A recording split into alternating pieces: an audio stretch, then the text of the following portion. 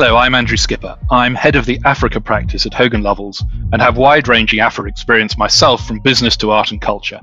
I'm co-vice chair of the Smithsonian National Museum of African Art and recently became co-chair of the UK government's Africa Investors Group. I've been having conversations with some of Africa's top business minds and investors, people who are deeply committed to building on the continent. They're certainly pulling no punches about the problems, but they're also spotting enormous opportunities. Today, I turn to Rakesh Wahi, who is the founder of ABN Group, a media holding company for CNBC Africa and Forbes Africa. He's also the co-founder of the Transnational Academic Group, an education group that includes universities. Rakesh, welcome to this podcast. It's a great pleasure to talk to you again. Good morning, Andrew. It's wonderful to be back with you, and thank you very much for the opportunity. Rakesh, we've spoken a number of times this year. It's been a crazy year, but it's one which has thrown up opportunities in some places and obviously presented serious challenges elsewhere. You have a really broad portfolio by sector and geography, which must have been affected in different ways, from CNBC through tech and education. Could you give me a little outline of these, and also say how you've spent the last months? And has your focus changed at all during this difficult period? Well, I guess, we are a very diversified family holding. And when I say diversified, not just by industry, but also geographically. And our IT business is largely in Asia. We distribute Microsoft in 8 countries, starting from Sri Lanka all the way to the Philippines. We have a software development center in Sri Lanka, as well as a document management business there.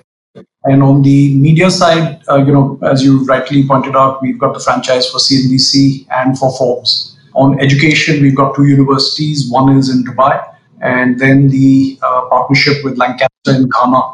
Now, looking specifically at where we are today and looking back, I've been as an entrepreneur, I've been in business for the last 30 years. We've been through different cycles. And if you remember 1991, when we had the Gulf War here, we had the Asian crisis in 94. In 2000, we had the internet bubble that burst, and then the great financial crisis in 2008. And in each of these, we faced different kinds of issues. Either it was geographic or very industry specific. Sometimes more than one industry was impacted.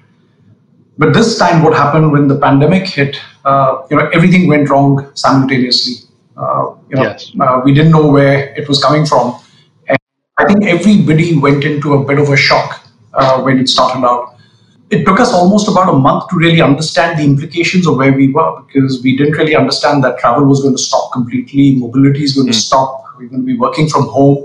There were so many things that people had to adapt to. And so problems were not just for business owners, it was for governments, it was for the financial services industry. Everybody was going through their own shocks during this period. What we did as a business was looked at one core value. We went back to basics straight away and said, look at business continuity at the core of everything you need to do, and put steps and measures in place to survive. And so we immediately went into a mode to preserve cash, making sure that we were paying where it was essential. The SME sector, we made sure that small businesses were fully supported. As always, we continued paying salaries of our staff, but then with a lot of the other people, we went back and started renegotiating deferred payments and payment terms so that we could look at business survival. And we had to manage this differently for different businesses, because if you look at media, advertising was stopped 100%. So we almost went into zero revenue starting off from March, April, May, June. Now, we didn't know how long it's going to take. So I immediately got my senior teams in all the businesses and said, look, plan for the next 24 months. We have to look at what happens with different scenarios if you're going to be hurt over the next 24 months in terms of your consumers or your customers, and you're going to have gaps in income. And that's how we did our planning. Some of the things that came out immediately was that, a lot of our businesses require mobility, like student mobility was stopped. So the education business was impacted differently from media. The tech business has a lot of opportunities, but you couldn't go to client offices to service them. So there are a lot of issues that we were finding that were coming up, which were nuances specific to every business. But we had to get past it. And, as a business leader, your main function as an entrepreneur, the owner of the business, is to sit back and look at, how you're going to survive through this period.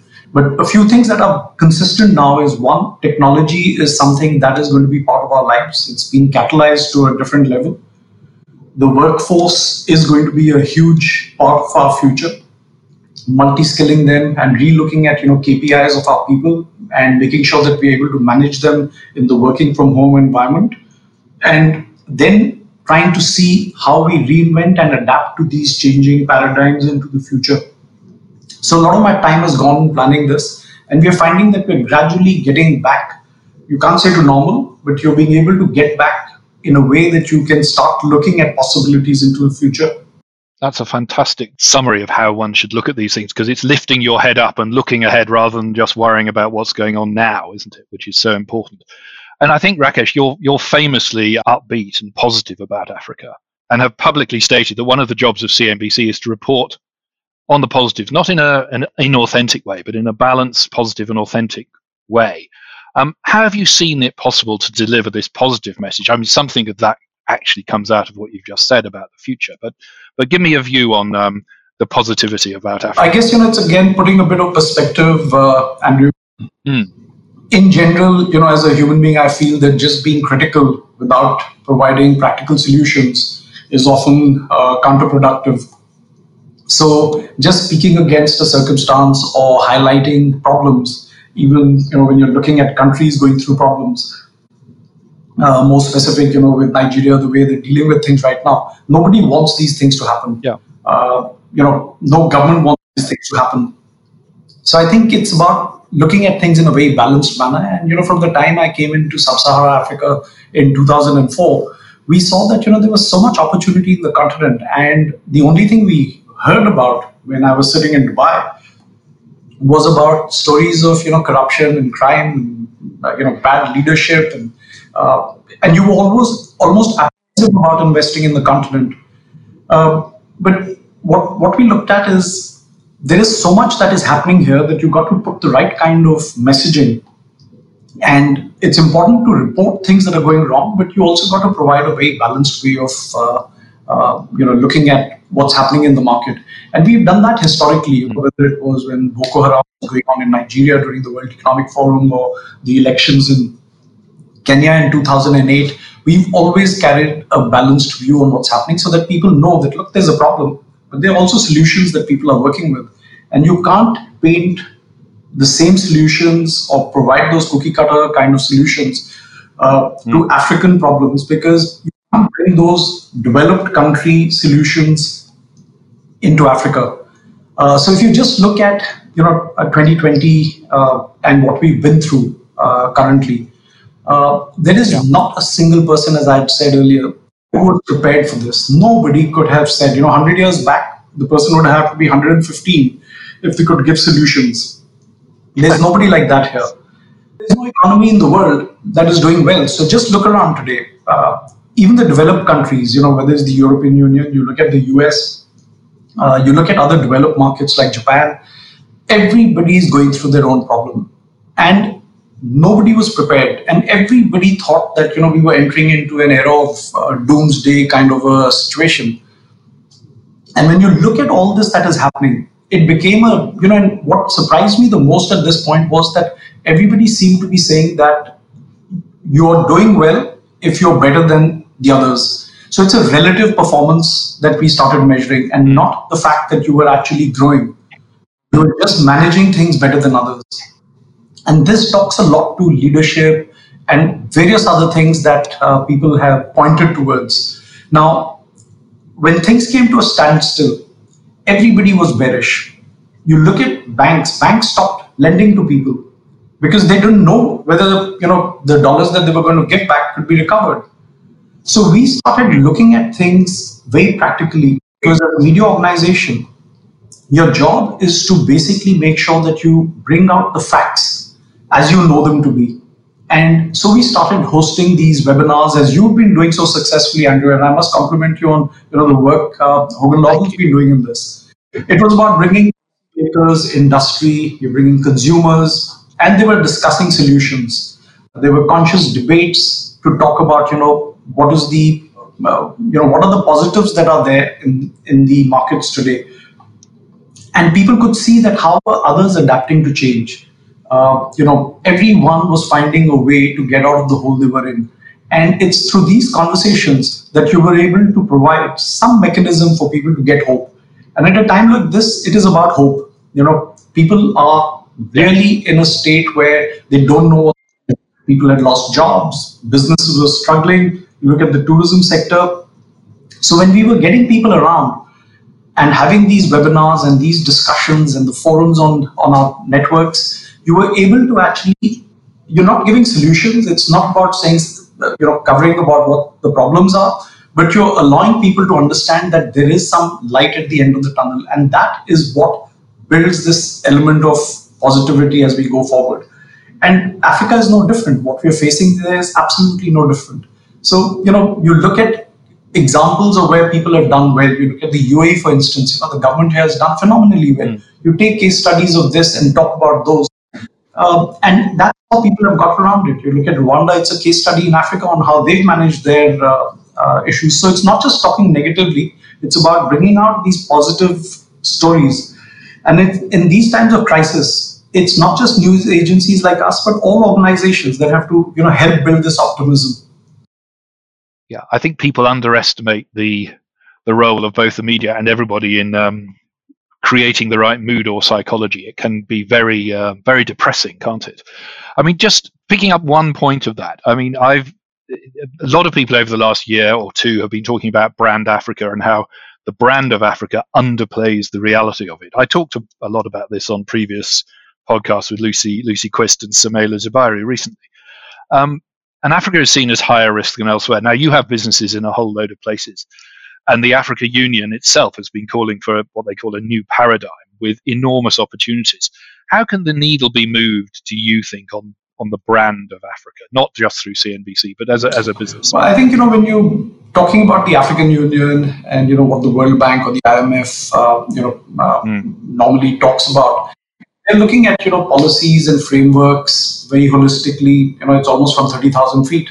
The serious challenges that I see that we face are in the implementation in Africa. Yeah. And what we also have to understand, which is a bit different from some of these conversations, is that Sub-Saharan Africa is made up of very small and fragmented and diverse countries.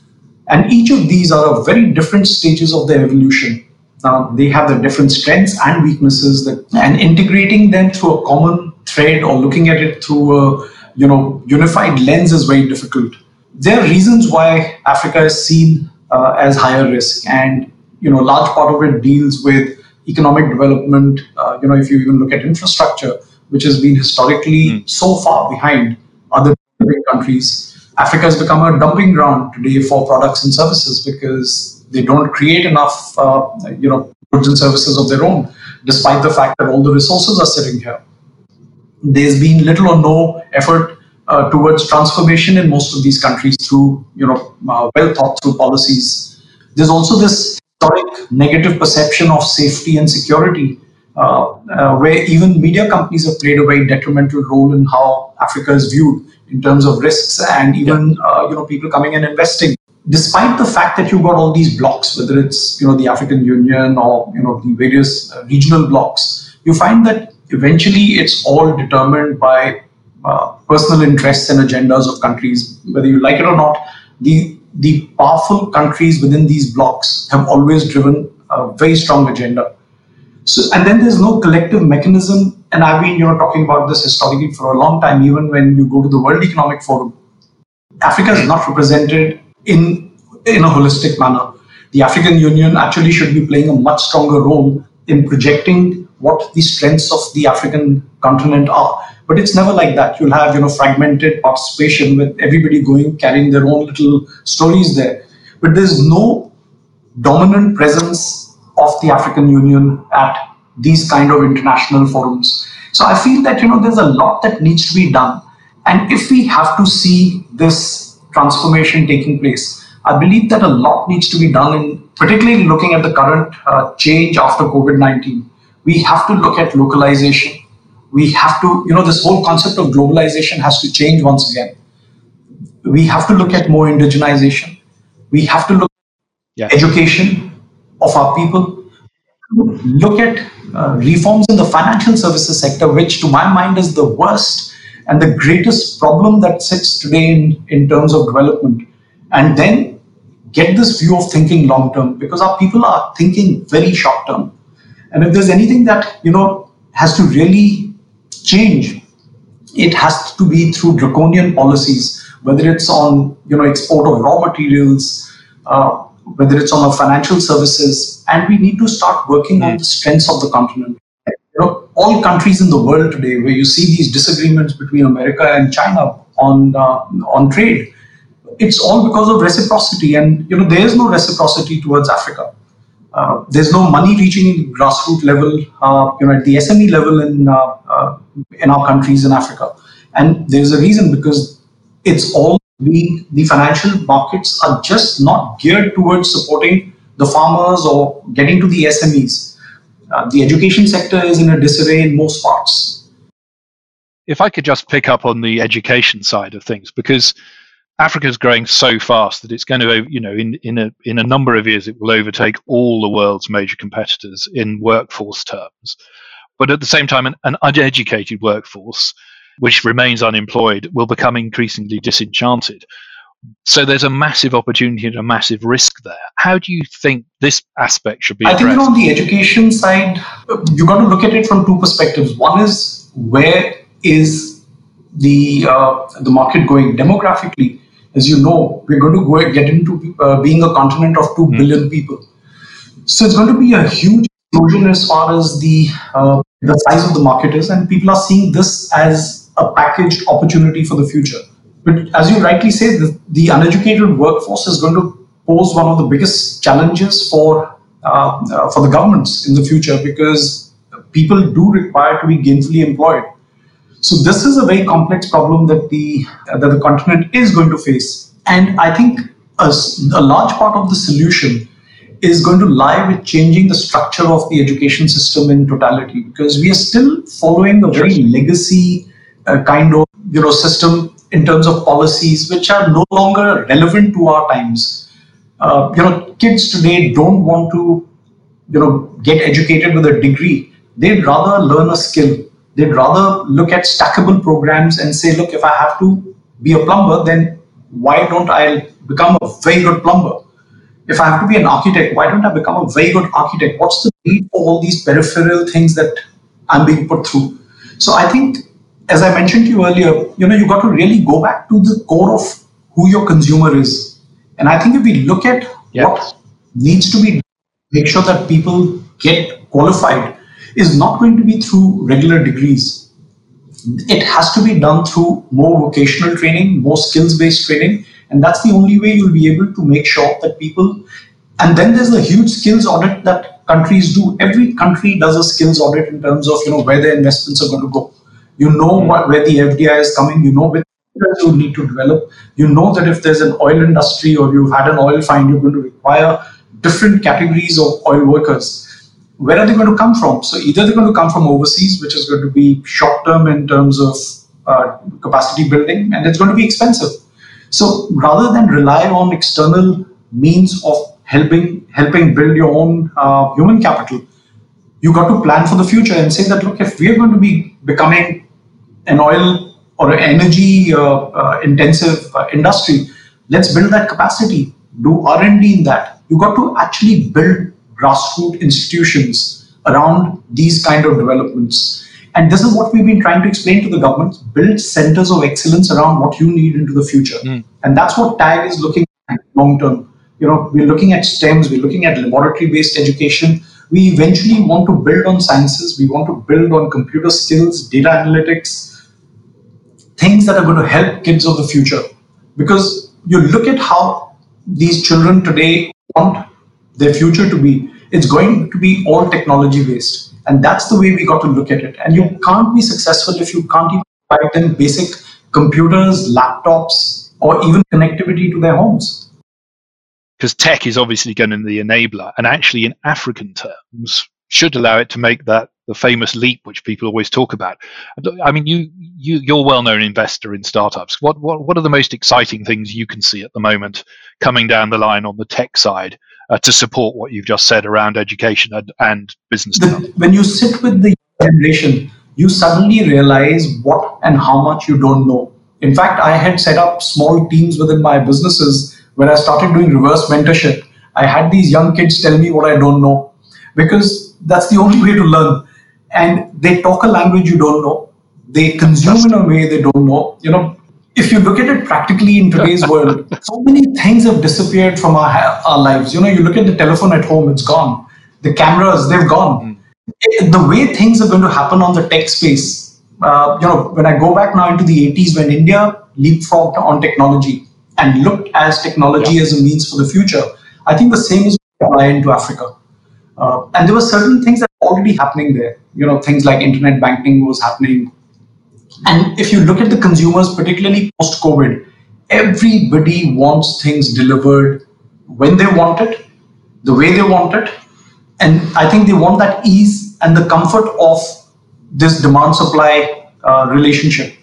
Now, anything that can be done to technologically impact that is an opportunity. So we see it in everything that you do today. I was on a boat yesterday with my son over the weekend. We'd gone out into the sea.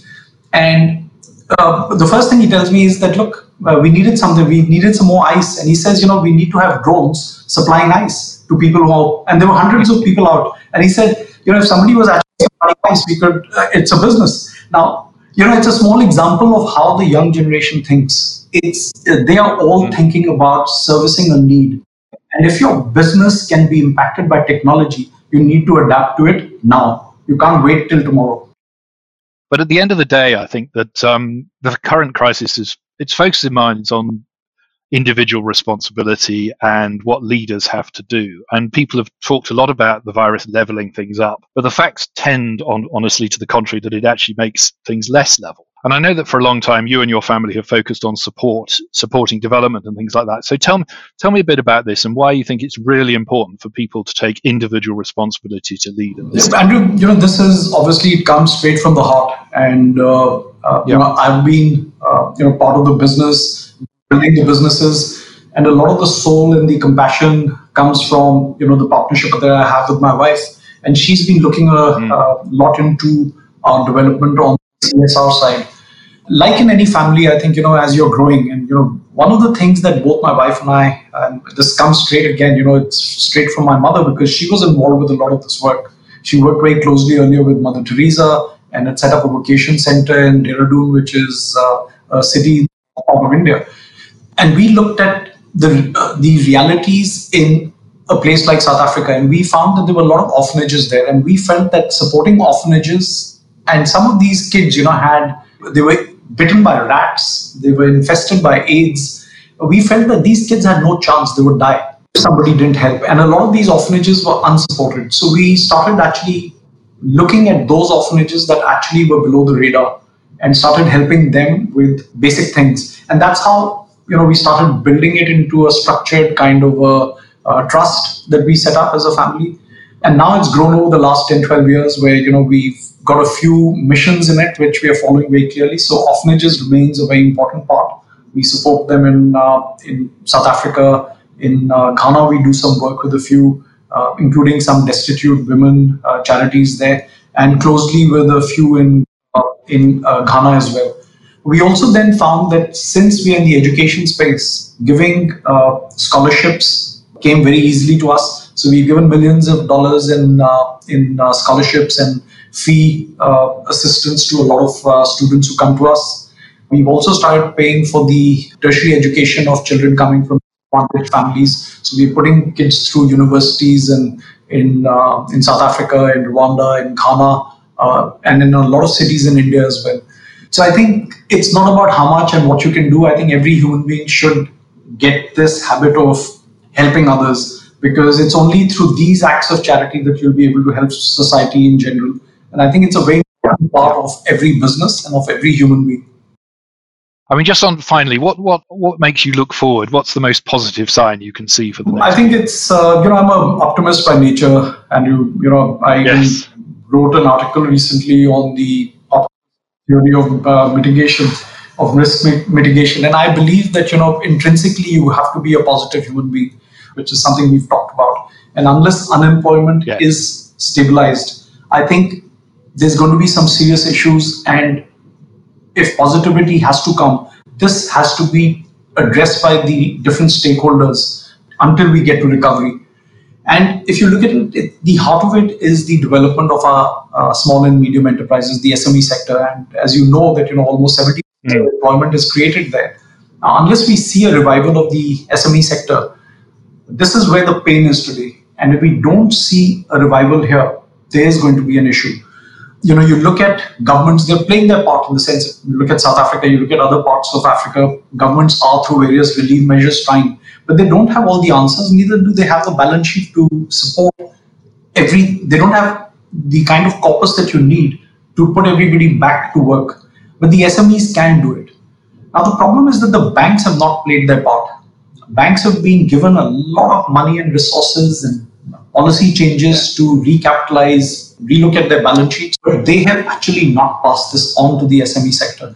In fact, it's the contrary. They're asking for collaterals, 100% collaterals from small businesses to loan them money at a time like this. And nobody can afford it. If he's got 100% collateral, he doesn't need the money. And unless these kind of reforms come there, you look at a country like Nigeria or Ghana, they're charging you 26%, 30%. It's, this is robbery. It's they cannot be doing this endlessly to the small businesses.